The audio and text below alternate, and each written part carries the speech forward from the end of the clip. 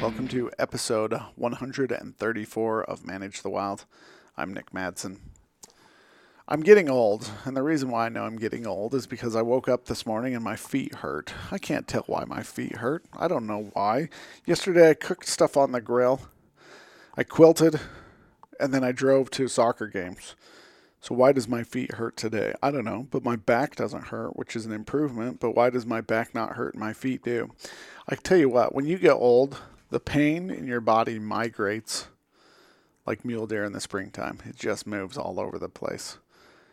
And you also start to feel the effects of climate change because my hair is migrating from the top of my head down to my ears and nose holes. Such is life of getting old. The reason why I bring this up, though, is I was a little older when I went into college. I was 29 the year I entered my freshman class. I was sitting in my very first class called Connections at Utah State. And I was nervous because I was old. And I got there about 15 minutes early, and I picked the very far back corner of this classroom. And while I'm sitting there, a girl came in, and she starts walking towards me, and I'm thinking to myself, you're not going to sit by me.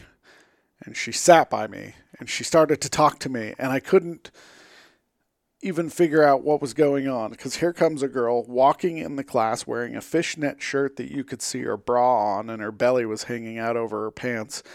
And I thought, oh good hell, this is not what college is going to be like. I immediately excused myself, walked out of class, and told my wife I had to drop that class because I wasn't going to take it. And I dropped that class. But in the same semester, I heard something that was very interesting. And as I got older, I take information differently than I did when I was younger. When I was younger, I'd always dismiss something as stupid just because I didn't agree or didn't believe in it. They were talking about the feral cat program up at Utah State and how they were trapping cats, neutering them, or fixing them, and then releasing them back. And they were actually reducing the amount of feral cats in the area because they were territorial. And that opened my mind. Now, my thought was just get rid of all the feral cats. They kill all these birds and you could just get rid of them all. But it made sense in what they were trying to do. They were trying to reduce the amount of feral cats in the area, which succeeded, which changed my mind about how I look at scientific studies. And it was the first moment in which I realized, hey, the world is not the way I see it, and there is something that I can learn. And when I look at wildlife and all the different things that are going on, I may not always agree with them. I may think they're stupid, but a lot of the times they are effective, but at what cost? In some of the areas that they're trying to get animals to stop spreading, they are using different methods. Some of the methods are cheaper and better than others, and some methods are not working at all. I remember reading a study about white-tailed deer in an urban area that they were trying to reduce the overall population. And in my mind, I was like, you've got 100, why don't you go in and shoot them all? And researchers wanted to understand if fertility control was a good method. So they started near this college campus. They started darting these deer. They would sit in blinds. They would dart the deer. They would give them birth control, and they would just let them go on their way. And there was a couple of things they learned. One, it was very time consuming, but it worked. Two, it was very costly, and it worked. And three, there's probably other better methods to control the population. But again, fertility control worked. The other thing that was easier for them to do is they looked at doing fertility for males.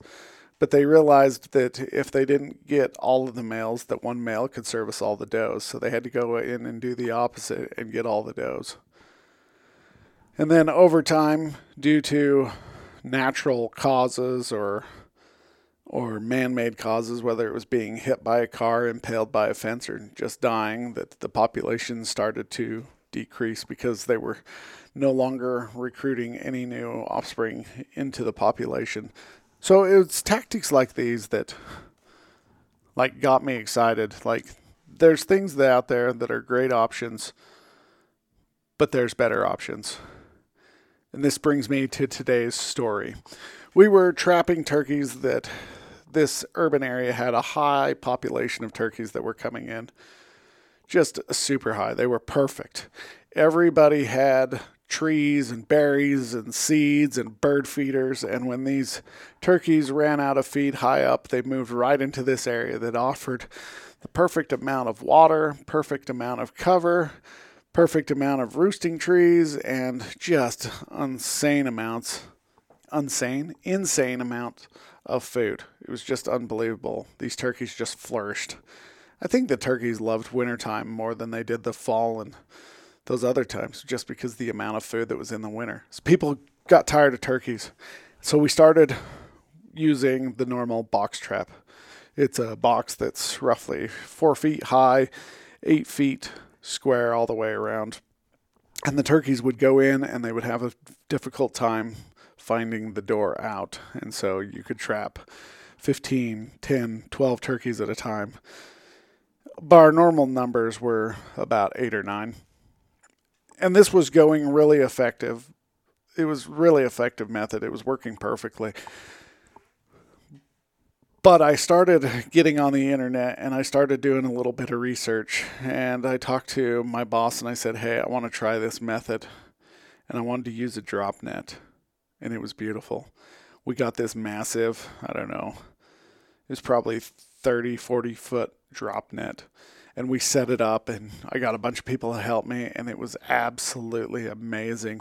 And then that night we had a snowstorm come in. But it wasn't just your normal light, fluffy snow.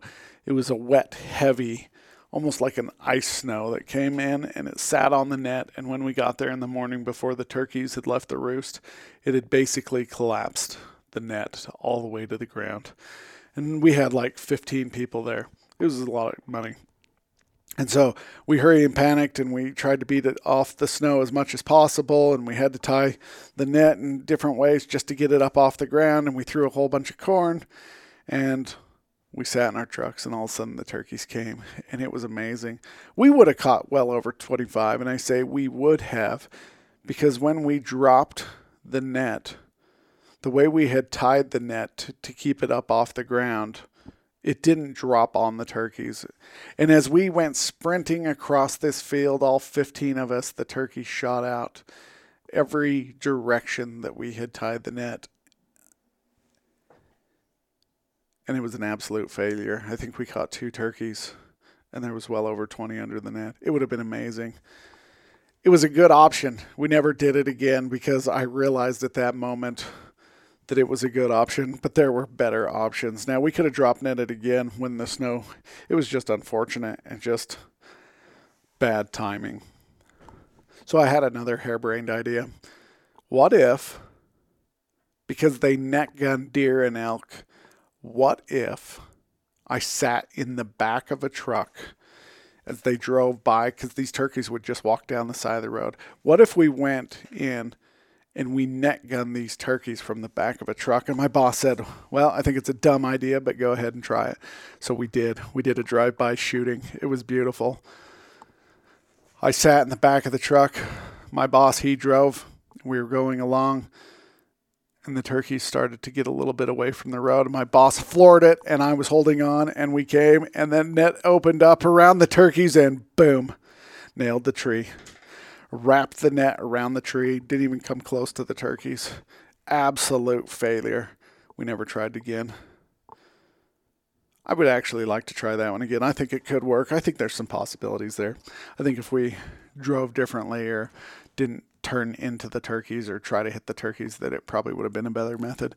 But there's options out there. Some are good, some are better. And then you have your best options, which is usually the ones that people are currently using until better methods come.